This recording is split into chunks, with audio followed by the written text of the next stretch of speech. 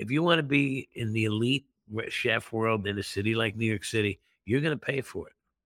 You're going to have to go get it. No one's handing it to you. And you're tested by your staff. You're tested by your clientele. You're tested by the critics.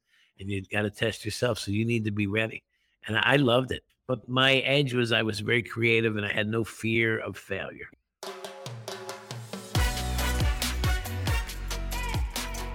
Welcome to the Hospitality Mentor Podcast. I'm your host, Steve Turk. Join me as we dive into the personal stories of some of the world's best hospitality professionals. We follow the journey of their ups, downs, and wild turns to find out what it truly takes to make it in the amazing world of hospitality.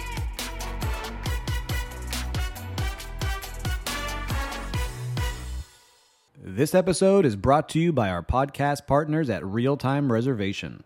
Their inventory management system is best in class for hotels and resorts to manage their non-room inventory. The web-based application allows for creative upselling of overnight and daytime visitors with add-ons and pre-planned packages. Hotel guests and non-guests can reserve cabanas, pool chairs, activities, amenities, excursions, events, day passes, and much more. The real-time reservation platform offers a fully integrated pre-arrival portal where guests are verified through the property management system. Guests can prepay for cabanas and activities through credit card integrations, which are then processed through point of sale. All of our listeners that might be interested in using real-time reservation are welcome to explore the demo at realtimereservation.com. Once again, that's realtimereservation.com.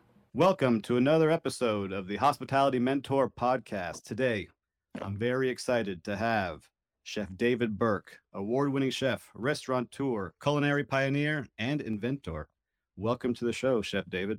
All right. Nice to be here. Well, Chef, let's jump in like we always do. What was your first job that made you fall in love with hospitality?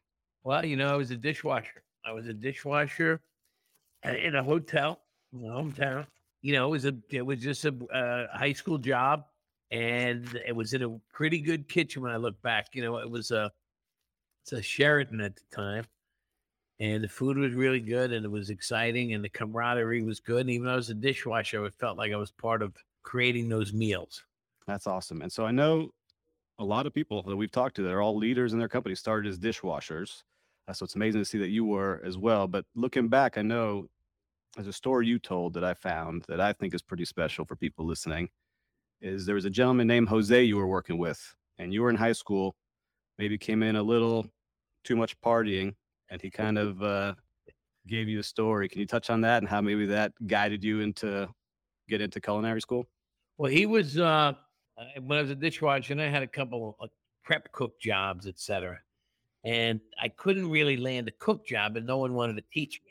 So I finally get a job with this guy at a country club. His name was Jose.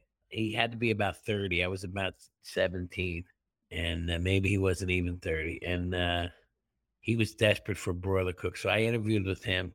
Huge country club, still around, beautiful one.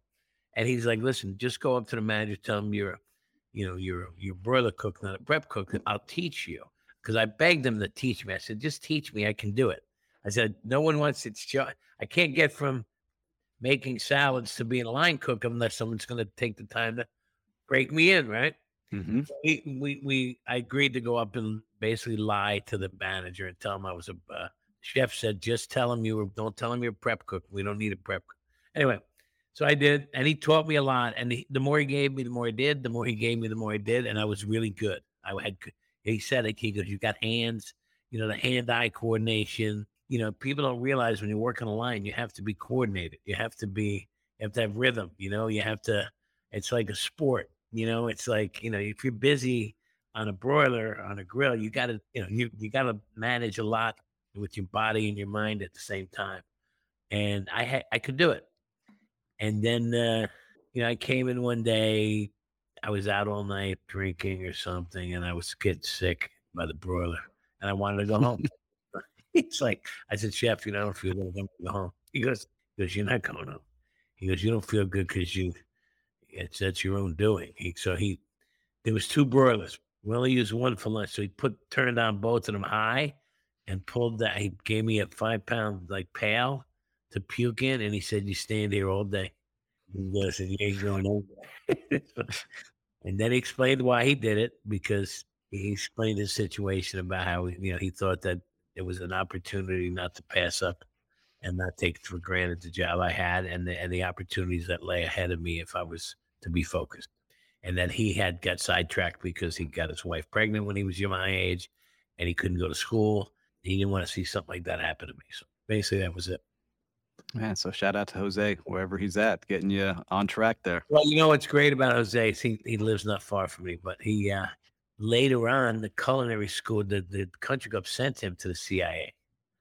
And I happened to see him up there that day because I was making a commencement speech, and I saw him up at the school as a as a continuing ed student, and man, we were hugging. So I invited him to the dinner that night. So his dream came true anyway. So it's good. That's awesome, man. So as you're coming up, how were your parents about you working in the kitchen at that age, like in high school and doing that? Was that something they were cool with, or is that you just Like want to that. make money? Well, my mom worked in a hotel. That's why I got the job. So that's how I got in. And my cousin was the dishwasher. Well, her cousin, not mine, older guy, 10 years old. He was like dishwasher, kind of a hippie Vietnam vet guy. Some of the guys like that were in the kitchen. They were like 30 years old. I was 15, 16, whatever it was. So my mom liked me working there because she knew everybody. And my dad was like, he just thought it was a cook, job. When I told my dad I want to be a chef, he was crazy pissed, like, upset. Like, Yeah. we got to convince you that this is not a good move. I was a smart kid. I graduated high school in 3 years, which led me to work a full year as a cook before I went to the CIA. But it was not, listen, when you look back, it was not a career choice back then. Being a chef was not even a profession until 1977 or 78. It was really a service industry job, like being a janitor or a maid or a utility person. And that's what it was looked at. It was called a service job. Um, Custodial, basically, something like that, or food and beverage or food service, cafeterias, things like that. So we've come a long way in 45 years or so from since then, or 40. So, but it was a struggle for me to convince him that this is what I wanted to do. But I had no idea what lie ahead. I just wanted to be creative and run my own kitchen and basically not be a 9 to 5er. Yeah. I didn't want to be in an office. I didn't really know what an office was, but I knew that there was something about being in the kitchen that was exciting and different every day, and teamwork. It was like not working. To me, it was like not working. It was like you're building stuff. It's like when we were kids, we hung out in the woods and we built tree houses, right? That's not really work. You're lugging wood from half a mile and climbing trees. That, to me, being in the kitchen has never been about physical labor. It's hard, but I never look at it there's been times when I said it's a drag, yes, but Yeah. never have I hated my career. Well, I know as a high school kid, you were pretty tough. You were a wrestler, you were an athlete, but you're in this kitchen with grown men, right? You're a kid. What was that like? The kind of eyes kind of wide open when that was Oh, happening? you know what? Things. Listen, I had my mother who worked there. I had Yep. her cousin who was in the kitchen, so I had a buffer. Nobody really. All right. I was a likable guy. I was quiet back then. And I worked. I was a hard worker. My dad, I always worked around the yard. I liked working, and I liked to do a good job. So, and I kept my mouth shut, and then I was very respectful of others. So, I was a pretty, and I did a good job. I wasn't lazy. I couldn't be lazy in my house. My dad was like, I was the oldest too, so I had to do things, take out the garbage, cut the lawn, help fix the car, do this thing, whatever he said, I did, whether I knew how to do it or not. That was just go do it. You figured it out. I said, yes, sir. I'm on it. Like, oh, go up on the roof and fix the antenna because the TV's broken. I'm like, it's snowing out. He's like, good, you won't hurt yourself if you fall asleep. Oh, I love it. All right, so good. So I see you were able to handle yourself in there. You decided to go to culinary school. How was that step? Was that straight out of high school that you went there, or did you go to Well, college first? like I said, I had a full year of working with Jose and others as my senior year. I didn't go to school. I got my diploma, but I had like a work study program, which was kind of illegal, but they let it happen because I had a varsity letter as a wrestler. So I had my phys ed, I had all my other credits. So they kind of you're supposed to go 4 years of phys ed, 4 years of something else. I forget.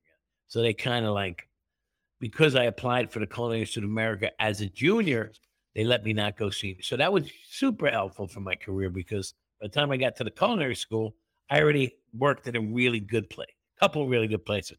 So I wasn't just out of high school and working, and some of my classmates that worked at TGI Fridays or Ground Round or something like that. So I actually knew food, and I knew Mhm. how to butcher, and I knew how to work the line, and I knew how to puke in a bucket. Yeah.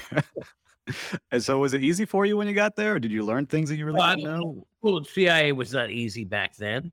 Mhm. There were some classes that were easier for me. Most of the cooking classes were easier. But sanitation, nutrition, wine classes, those things didn't interest me that much. But I still did good. I did good as I was the most likely to succeed candidate when I graduated. And as I took school seriously. I was into it. I still into it. I love this career. I like the opportunity that it affords, and it's every day it has a new opportunity. You don't really get to be finished. Even if you're the CEO of your own company or you own your restaurant, you still have things to learn. You turn a corner and there's something new. You're designing something, you're working on a new dish, you're fixing something, you're mentoring, you're teaching, you're buying a bakery. Now you're in the bakery business, things like that. So there's always another branch of something happen. Or like I'm working on, I want to learn how to I want to do sushi myself now. So tired of ordering. I want to go work behind the sushi counter and learn. I hate not knowing how to do things, at least Yeah. a little bit, so I I can go back there and just if worse comes to worse, guy doesn't show up, I can at least do something. Yeah, Uh, with your creativity, I would love to try some of that sushi. You gotta you gotta you let us just know when you're ready. gotta make the time, and that's time is really the most precious commodity. That's what it is. 'Cause going back to time and getting out of culinary school, you start traveling with your time. How does that happen? Do you have to find them and find these, iconic chefs you work with around Europe, or do they know you're in the culinary school and they find you, Well, or how does that work I'm back then? lucky. I had a chef in school I thought hated me. He was so hard on me, and then he recommended me the last couple weeks of school. I had a job fair. He recommended that I work for a very wealthy family in Norway, which got me a ticket to Europe. So I was hired by this family that usually hired a French chef from Cordon Bleu. They decided to go American. They had businesses at Greenwich, Connecticut. Anyway, I went to Oslo, So worked you were like 21, 20. Yeah. 20, so 20-year-old Yeah. heading to Norway. Okay. Well, I told my dad I was moving to Norway, and he was like, "What exit's that?" Yeah. I said, but I got to Norway. I worked there for the summer, and then I took a month off and went all through Europe on a train, which was great. So I went to Italy, went to Germany, went to France, Holland, Belgium, and then back up to Scandinavia to get my airline ticket back. But the beauty of it is I wasn't afraid to move back there and work in one of the other countries in a restaurant because I realized that the language barrier wasn't that great. I mean, I could do it. I could get in the kitchen and learn how to work without speaking French. Mhm. And I went to school in France without speaking French to learn pastry because we visualize and you translate and it's a look see kind of you can translate a recipe once you have it, but it's really the technique you're there to learn. It was hard because you get picked on a bit too if you're I was a good cook when I went to pastry school, but I wasn't a pastry person. And I was working in great restaurants. And when you don't have a language barrier, you might not understand what they say to do. They'll say, "Oh, do this," and you think it's that. You Was it deal with like, "Hey, the American boy's here, yeah, let's put him to do all the hard work." they give you the tasks they don't want to do too. So you just do it, and then you make sure you're doing well, and you continue to work, and then you thank them for the opportunity because basically you're working for free, and it's another part of schooling. Yep. You're in the best if you go in the best restaurants in the world, then you can even get in there for 3, 4, 5 weeks to learn and not have to pay them. That's great. But a lot of people wouldn't do that. You gotta live in a youth hostel, you gotta save money. You're eating ham and cheese sandwiches every day. You're eating at the restaurant, of course. But it takes a lot of guts to go out and do that when you look back at it. To just uproot yourself and move to a country, whether you're male or female, more so with a female. I think when you just go and live in a small room in a small hotel for 3 months, in a foreign country, and just to learn. And there's a dedication there. There's a desire to be great.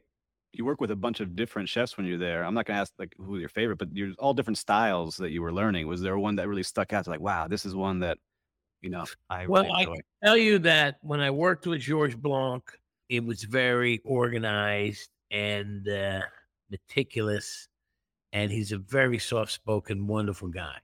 His kitchen is run family kind of run, very smooth, and then I worked with Trois Gros, the two brothers, in a super modern kitchen, more nouvelle cuisine-ish, and just more but regimented. And the guys there, they worked, you work split shifts, and they played soccer in the afternoon. They weren't the friendliest batch, very competitive. And even within that kitchen, they were competitive. But the food was avant-garde. And then I worked with Mark Minot, who was this mean guy that liked me. But you wouldn't know sometimes the mean guys, you don't realize that they're mean because they like you. They're spending time with you. If they didn't like it, they wouldn't even give you the time of day. But his creativity was beyond. And he was more, I would have to say he was more original. And he had some of his ideas were just brilliant. Him and George Blanc and I became friendly, and we would visit. George and I worked on Singapore Airlines together, and Mark Minot came to the U.S. for a couple of weeks years ago, and came. We went out to dinner together, came to the restaurant, had him in my convertible. We had a couple of nights that were hair curling, and it was a joy to have been able to reciprocate what he taught me. Even though when I was a young kid, they would, myself included, they would never think I would become a well-known chef. But it started with their help. Learning is if you keep learning, I mean, you keep learning. I work for this guy, Pierre Hermé, a great pastry chef at Fauchon. He doesn't, I don't know if he realizes I was in that kitchen because they see tons of students coming through. But I'll remember because I was in awe of these people. They might see 100 students, like I train 100 cooks, Right. but cooks remember you. And if you do ever hit it big or you want to drop a note, it's always appreciated, right? I mean, I get calls in the middle of the night sometimes. Some guy got 3 stars. He calls me up drunk from St. Louis or Idaho or San Francisco and like, hey, chef, I got three. I opened my own restaurant. I got 3 stars. You fired me, but I love you. Blah, blah, blah. And Like, I all love right, that. we'll enjoy it. So you're traveling Europe, you're called back home, or you decide to come back home, and Went back home and I worked for Waldy Malouf, who was at La Côte Basque. We worked at a very good French restaurant up in outside of New York. I worked 2 years with him. And everybody that worked there, the waiters and the rest of the cooks, except for me and him, were Belgium and French. So the language that was spoke there in the kitchen was French, except for me and him. And it was a really famous country French restaurant owned by the guys who owned La Caravelle in New York. And I honed my skills there, and I learned the classic cuisine of French food, like Le Côte Basque did at the time. Then I left and worked to New York City to work for Daniel Malou at the Hotel Plaza Athénée when it opened in 84, late 84 or summer of 84. Spent several months working with him, got through the holidays, and then the chef, while Charlie Palmer called me to be the sous chef at the River Cafe because I had met Charlie Mhm. working at the French restaurant in the country. He was working at a country club. So the River Cafe sous chef job took precedent over the fish cook job with Danielle, and I jumped ship. And that was 2 years with Charlie. Within those 2 years of a sous chef, I went to France and worked for those great people. And then I was going to open Oriole with Charlie, but they offered me the job at the River Cafe to stay, which I took the job only if I could stop for 6 months and learn pastry, which is how I got over to pastry school in Paris, paid for by the owner of the River Cafe. When I came back in 87, 88, I was fresh out of pastry school, took over the River Cafe for Charlie Palmer. He went to open Oriole, and I spent another 5 years as the chef of the River Cafe until 92. And I represented the United States in the Olympics in Tokyo in 88. We won the Olympics. I also got several good reviews, created it my own style, more importantly than anything else. In 92, went to open the Park Avenue Cafe with the founder of TGI Fridays and Smith and Walensky, Alan Stillman. Spent 10 years with Alan. We opened a slew of restaurants together, steakhouses and fine dining. Went public, made some money. Then I opened a David Burke and Donatella on the Upper East Side with a woman named Donatella Paya.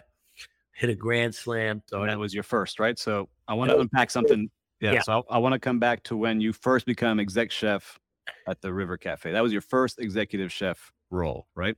Yeah, that's a pretty big one to me. Right. And so I'm curious because you're a young gun, right? 24, 26. 25, 26 when you win the 3 stars from New York Times. But what was that like to become a leader of men and women in that kitchen when you're a young guy and you've You never know really what? been the head of the Because ship? I was the sous chef there, it made it a little easier. Hmm. But I had left and Charlie was leaving and he was taking his crew. And Larry Ford Jones was before Charlie. So there were I had fear, and like fear is a good motivator for me. I don't like to fail. So when I Hmm. have fear, man, I get really anxious and I get moving. You know, I Yep. figure it out. I don't like to be boxed into a corner, so I'm a fighter. And I figured it out. So I got the pastry down pat. I knew how to run a kitchen. I didn't know how to order all the food correctly. I didn't know all of that stuff, but that was taken care of. I let the stuff I didn't know bother me. And then and the owner was like, the stuff you do know is why we're giving you the job. We're not giving you the job because of the stuff you don't know. We think what you do know is a head and shoulders above anybody else. And he goes, the reason you're getting the job is because the rest of the staff told me you deserve the job and you can do this. So Oh, that's awesome. we did it. And I was shocked because I used to yell and scream at everybody. Well, that's because that was old school chef, Yeah, yeah. right? But the results were backed up. Yeah. And uh, So were yeah, you doing stuff that the owner did not like, or was he like, "Hey, man, you have full control in this kitchen"? Buzzy O'Keefe gave us full control. He did edit somewhat. He never told us you had to do this or that, but he was way ahead of his time. He was all about getting the best peach when the best peach was available. He would always say, you don't need to put sauce on a good steak," and he was Mhm. right. But trying to tell a young culinary guy back then you can't put steak sauce on a steak or you can't serve foie gras, you can't. Even, I remember throwing a shit fit because I couldn't make my own ice cream. Think about it now. I don't wanna make my own ice cream now. Yeah. But back then, we had to do in order to get 3 stars, you had to be with the elite. You had to work that way. You had to wanna do things. I mean, we had a pastry menu of 24 desserts, 24 desserts. We had the best pastry program in the city, and I was a kid, but you know what? I was tireless, and I would drive people. I could get 150% out of anybody just by motivating them, and there's a skill there, encouraging them and telling them that they can do this. Like I would challenge people and say, "Listen, you got to make 100 chocolate butterflies." I said, "You can do this," and they're like, "Well, I never did it." I said, "Well, but the first guy that made chocolate butterflies never did it either." I mean, I said, "You got to start," and the pride that they would take when they put that final chocolate butterfly on top of the dessert was like. And then you got 'em. A student, when you teach people, it's better than paying them almost.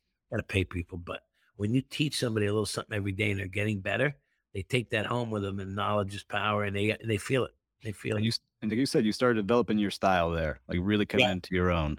Was there something that stands out in your mind? Like, man, I got something here. Like this Well, you know is, what it I was? got it. We were doing we had the best view in the world of for a restaurant, right? So what I started doing was presenting food architecturally and getting so we were doing Instagram food before Instagram. Yeah. We were saying, "Look at me, man. Look at me on a plate. Don't look in your lover's eyes. Look at this food. This is a new guy in the kitchen. This is what we do." And then, you got to look at it. For me to take my creme brulee recipe, and it's the same one that Charlie Palmer has, and the same one that how is mine going to stand out? I have to prove to people that I'm better, or that I'm Mhm. worthy. So what do I need to do? I need to outstyle, outthink, get up earlier, stay out later, whatever it may be, and I have to prove that I am worthy. I don't wanna just take the job because I got the job. I wanna leapfrog above this job. I don't want the guy coming after me to ever be as good. I'm swinging for the fences. I love it. I look back at some of the pictures from when you were in that restaurant. They still hold up Yeah, across the board. we were way ahead of our time. And I look back now and laugh because I had such fear of critics, and I laugh at a critic now. Yep. laughed at the fact that they thought they had so much power. I mean, yes, you can learn, and we all needed editing as we would grow and we're younger, and we made some mistakes. But for someone to try to slam you for the effort that's being made by the what they call the man in the arena, the person doing the work, taking the chances, putting in these hours. Some are very good writers, and some just don't get it.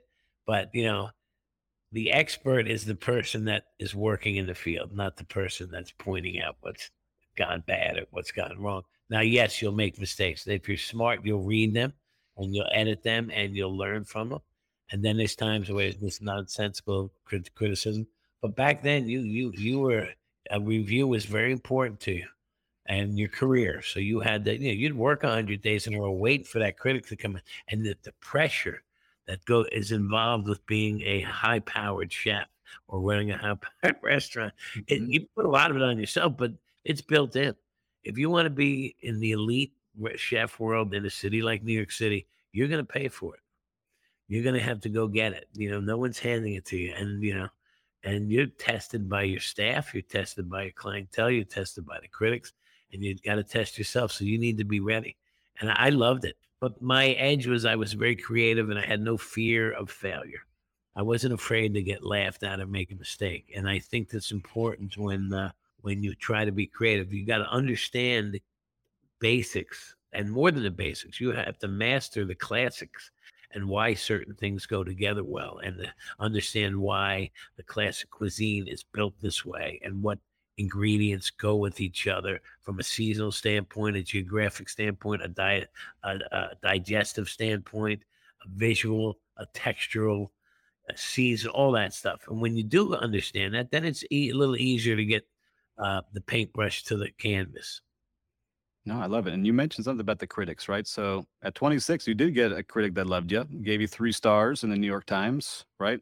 Yeah, yeah. So is that when you became like the young stud in New York City and people started calling you like, hey, we want you to come with us? Is that kind of what kicked it off? Well, people came, man. And one of the interesting things I have that review framed is that was the first time in the history of the New York Times that they ever put a photo with the review. It was a black Oh, photo, and it was a chocolate butterfly. That's why I use that analogy. oh, that's cool. I didn't know that. I got to go back and look. It was 1988. I think it was May or March. Then the following week they used the picture again, but I was the first picture. Oh, here it is. That's awesome. I love that you have that framed. That's so cool. And now it's a 3-star review. It's not the best review in the world, but it's 3 stars, and it's got the photo. Now I made those chocolate butterflies, and that was, and people were like, "What a pain in the ass it is." I said it makes a difference. Trust me, when people see it, and that was the butterfly that when I won the Tokyo Olympics, they asked us to explain what we made, and I made this chocolate dessert with a log cabin, maple ice cream, represented the U.S. A log cabin with Abe Lincoln, and it had this little homestead thing on the plate. It had the butterfly that represented freedom in America, and people were like, "This is it," and that was it. So you run around with that review in your kitchen. See, I told you guys. It's the No, chocolate I butterfly. had no, I moved. I brought this because I'm writing a book. I had to show my the writer within a book on my career and my journey, and I was telling him that the other day. So I just happened. It's usually in my office upstairs. I had it down here because we were discussing it. So Well, I love I got to see it. but I'm So, glad I framed it, and that's the original newspaper. That was New York Times, May 6, 1988. Yep. Wow. time flies, man. You see, but you're still continue on this journey. So you're now the young chef that's crushing it. 92 comes around, like you mentioned. You go to the Park Avenue Cafe. How does that come on? They come calling you, or are you looking for Yeah, deals to be they made? called me. They called me, and I was gonna do a restaurant with True Near Pro and Robert De Niro. It's time to move on, and then Alan Silver called me with that location. We made a smart deal. It was a great move because he taught me business and marketing and taking chances. Man, this guy took chances. This guy, he did advertising, marketing. He had big cojones and he put his money where his mouth is. I learned a lot from him in that organization. We opened steakhouses, traveled the country, and it wasn't fine. It wasn't it wasn't 3-star Michelin company. Mm-hmm. It could have went that route and easily got there, in my opinion. But the business aspect of it and listen, got me enough money to start my own company, and that's all that matters. And that happened in '92. So we had a great run, and I taught them a lot, and they taught me a lot, and that's a win-win. Man, Smith and Wollensky is is still a great brand name, and you had a big part in that. The one here on Miami Beach, I go to still all the time. I opened. That was Great the place. first one we opened. That was the hardest opening in my career. Why is that? It's just I'm a Miami guy. Why was that so hard? Well, it was 700 people. Hmm. Opening night, no air conditioning in September. The Miami Dolphins, Nick Bonaconte Foundation was coming in, 700 people. All of them had raw bar. We had no power all day, and I had 3 broken ribs from the night before out on Collins Avenue where some bouncer was an off-duty cop. I guess he decided I looked like a guy that needed his last. Yeah, that happens on Saturday You know what? once in a while. Yeah. What goes on, man? I got up and went in, 3 broken ribs. I learned something. I learned that you never tell a cop that he hits like your sister. Oh, I'm crying over here. Listen, I'm crying. You can't see it, but I'm crying. What a great, and that's an iconic location still up. It's still great. This day. So we got our power at 4:30. We had to buy ice blocks and grind them down at Buffalo Chopper for the ice for the 700 people, 70 raw bar towers. That's Seven- amazing. how much prep that and it was brutally hot. And you know what? Back then, there weren't a lot of people to steal from. We didn't have a Cracker Jack staff. I mean, No. you had Joe's and you had the Forge and you had a couple of hotels and a couple of those Mango Gang guys had restaurants like Robin Haas and Mark Militello and Alan Susser. Yep. Alan. Yeah, those guys were down there, but there wasn't a lot else down there to get from. But what an experience! What Yeah, what an iconic restaurant still. So the pork shank I put on the menu. And when I first put that pork shank on the menu, when we opened Bologna and Porcelli, the executive team that I worked for is Alan Stillman and his business partners were like, nah, we don't think the pork should go on the menu. No one's going to order pork in New York. And I hit the roof. I was at it. I was so passionate about this dish. But basically I was slamming things around, and Alan, the smart guy he is, he's like this. He laughs. He goes, Dave, if you want it on the menu, we'll put it on the menu for a month. If it doesn't sell, it's okay to take it off the menu. I'm like, fair enough. deal. Right? It wins best dish in America. 1996. Best dish in America, a pork dish in USA Today. On top, number 2 dish is John George or Thomas Keller or Daniel Balloon. Number 1, DB's pork shank. The one that nobody said no one's going to like. I was like, that's why that's where the critic doesn't count. That's when, I know what I want. I was in Germany. I saw these people lining up eating Schweinehaxens, and I'm like, I'm putting this on a menu. And I did a little French technique, and I put it with jalapeno applesauce, made it a little bit Latin, a little bit modern. Man, is it good. And it was on. Yeah, and I've had it, and it's amazing. So I didn't know that story where they're like, no, you cannot have this.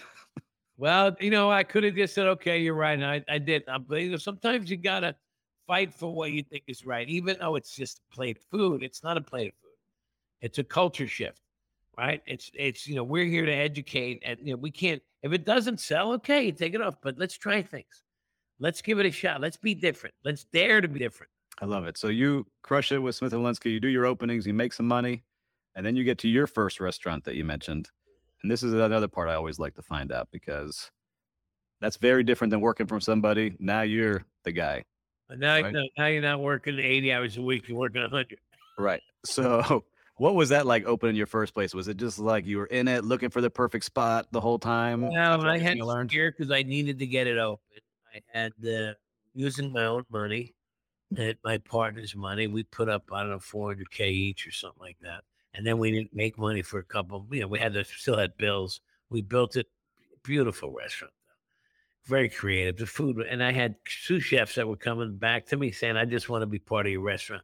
I work the line." And so everybody in that kitchen was a sous chef or a chef. There was no beginners, and there was just shift pay. And we partied and cooked and yelled. It was like the Oakland Raiders, I guess, in the kitchen. It was like this bad boy team of people that I had fired or had falling out, but they could cook. They could cook. It was like, and they were like, just the renegades. It was the Renegades, and we got it open, huge hit. And then we started printing money, doing well. I had the smoking limousine outside. We had these beautiful, we had the whimsical dishes that that's when the style got, because it wasn't as Park Ave Cafe was really busy, and so was Smith Walensky restaurant. Now I had a 90, 100 seat restaurant, and the food was just, I wish I could see it today. Some of the dishes were just like, and the design, and I was working the front of the house and the back, and we were taking LeCirque's business. It was great. Yeah, and you're just winning, and We you're did that doing. for 10 years, and that ran its course.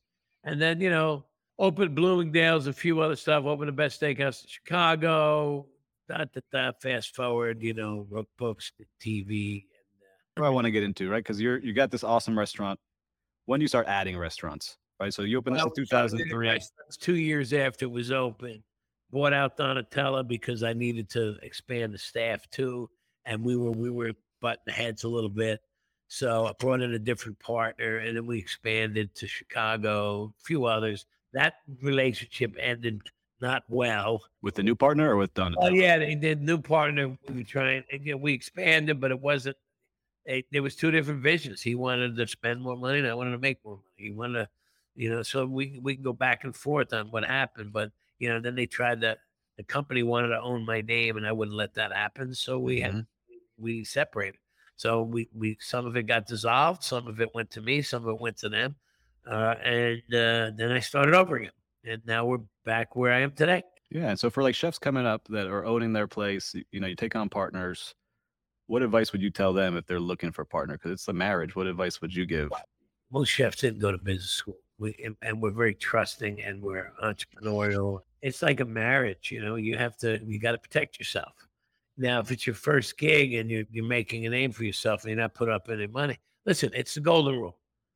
Protect your name, protect your brand, know your worth, and that's it. Well, the guy who puts up the money is going to have say, or the people, because they're backing you. So you got to work. You got to prove yourself. Until you're owning more than half of the business and or this, you really, you got to watch the deal and how it's written, because you don't want to put all that work into something and just out of a whim have to start over because you can't get along. And this is a very passionate business, and many, many people don't understand what goes into this business because they think all business is the same, and it's not. The tech Yep. business and the restaurant business are very different, especially when it comes to the type of employees and the hours and the benefits and the pay and the corporate ladder is completely different. And so you got to be careful. It's a great business. If you're going to get in business, make sure you have the buyout clauses and make sure. Listen, they can be your friend, then you're in business with them, and you lose your friendship Yep. because there has to be realistic expectations on what the payback's going to be and how fast or slow it's going to go, and you're going to have to work hard. It's not a joke business, and it's harder every year. It gets harder and harder for guys like us and girls like us in the restaurant business to keep pivoting. I mean, we just got through a pandemic. Now we're in a recession. Who knows what's next? Yeah. It just Wait, keeps throwing stuff at us here. people, and the younger. There's some really great young culinary people out there that are willing to do whatever it takes and learn and learn and learn, like there was, but not as many as there used to be. And I'll explain it to you how I feel. Years ago, it was a blue collar job being a cook. You When you got started. Yep.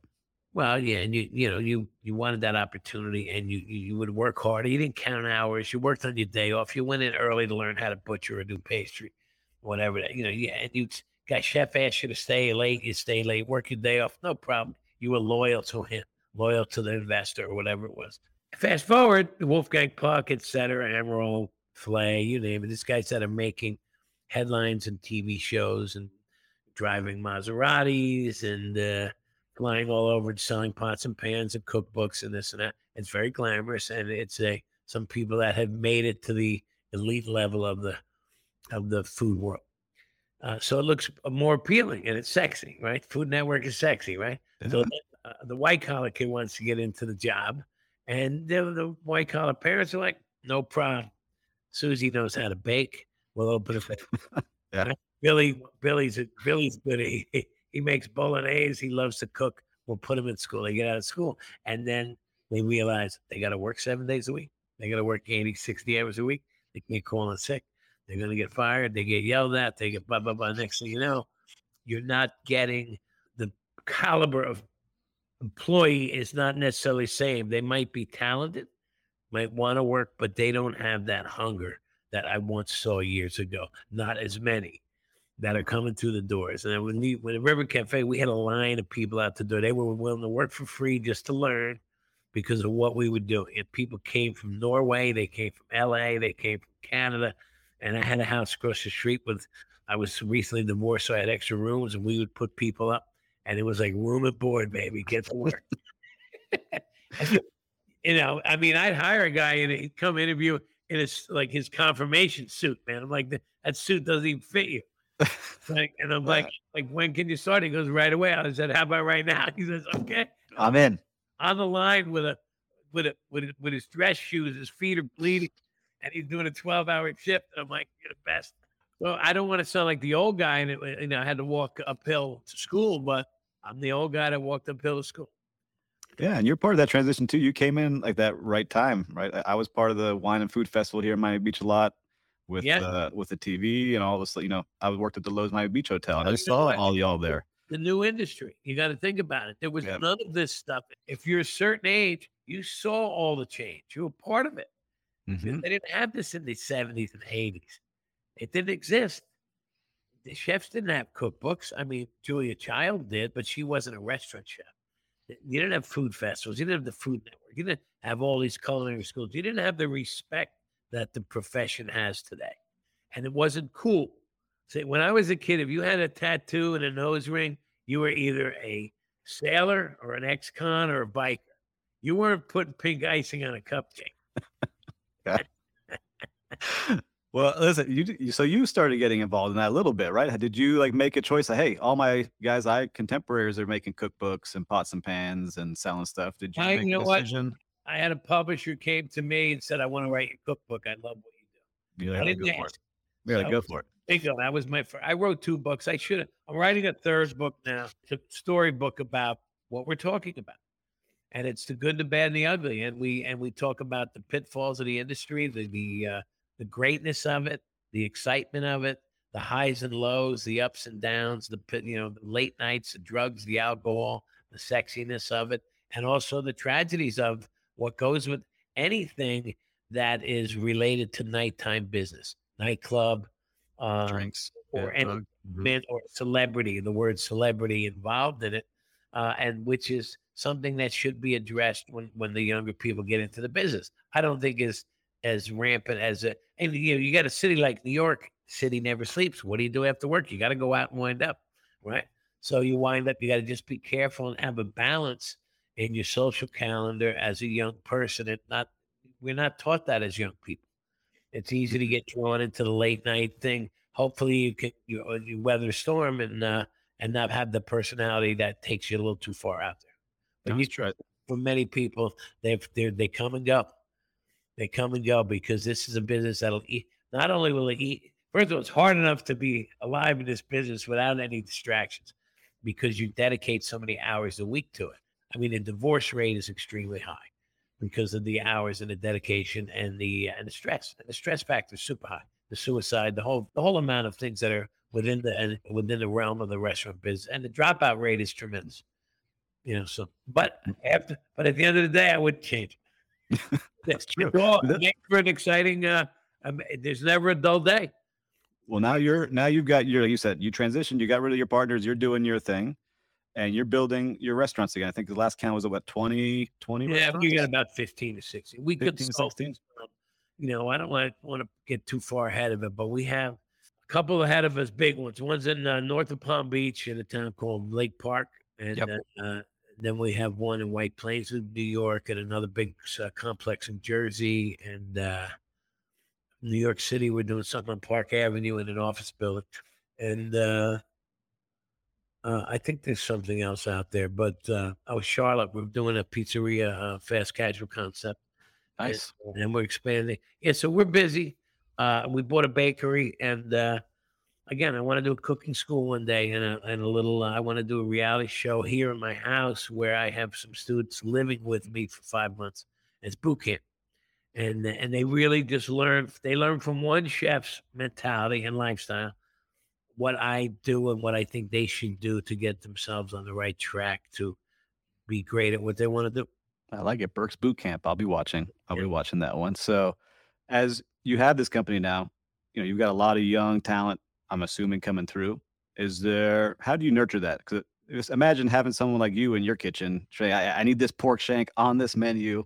Do you have someone like that Well, now? Do you allow that to happen? we do have, well, there's layers of corporate chefs. Call my main guy, call my Giovanni, and then we have pastry chefs, and we work with them, and we do give them freedoms. I love to see somebody that's feisty about what they put on the menu, and we encourage them to send their specials every night on. We have an Instagram page that's collective of all the chefs, a little bit of a competition, and we have a central buyer. So we might buy soft shells for everybody that week, or doing something with shark right now. And then we keep the ball in the air with the creativity. And if something's really good, we'll put it on the menu. But yes, we don't, we're ultra creative anyway, but I like to see people wanting to put their name on the menu or their dish, but it has to work. Right. That's got to work there. I get it. Chef, you've been all over the world. You're opening tons of restaurants. You're getting your third book going. But if you went back to young David, the dishwasher at the Sheraton, if he was starting today as that dishwasher, what advice would you give him if he was starting out today? Different world. I would, you know what? Stay focused, read, travel, eat, ask questions, document everything. And it's easy to document now with the iPhones, right? And always volunteer and learn. Go learn something new every day. If you don't know how to make pizza dough, go make pizza dough. Even the simple thing. You don't know how to make a pump souffle, you know what it is? I know how to do it. I'll teach you.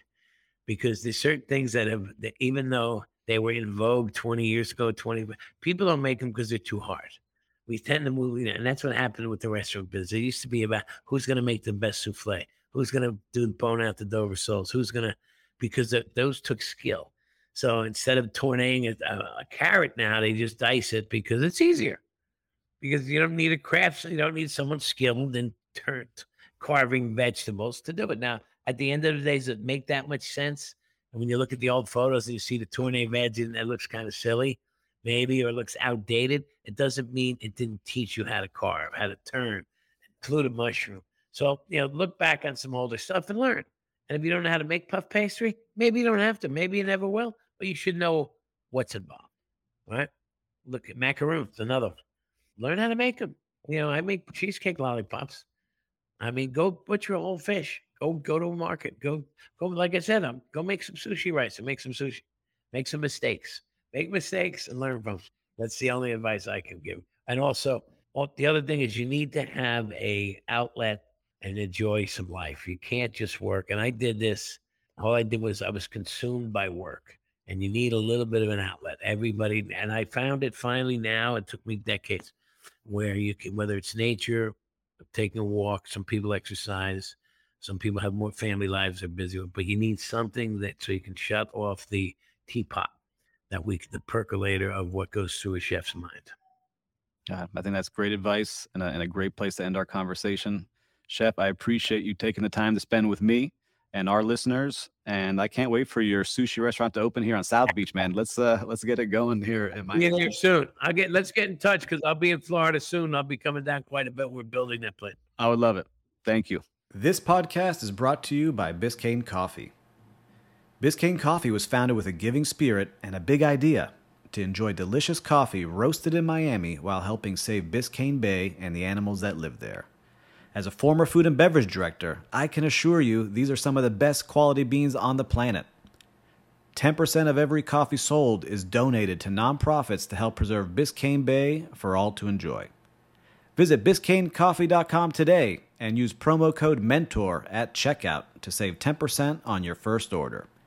Drink good coffee and create a good outcome.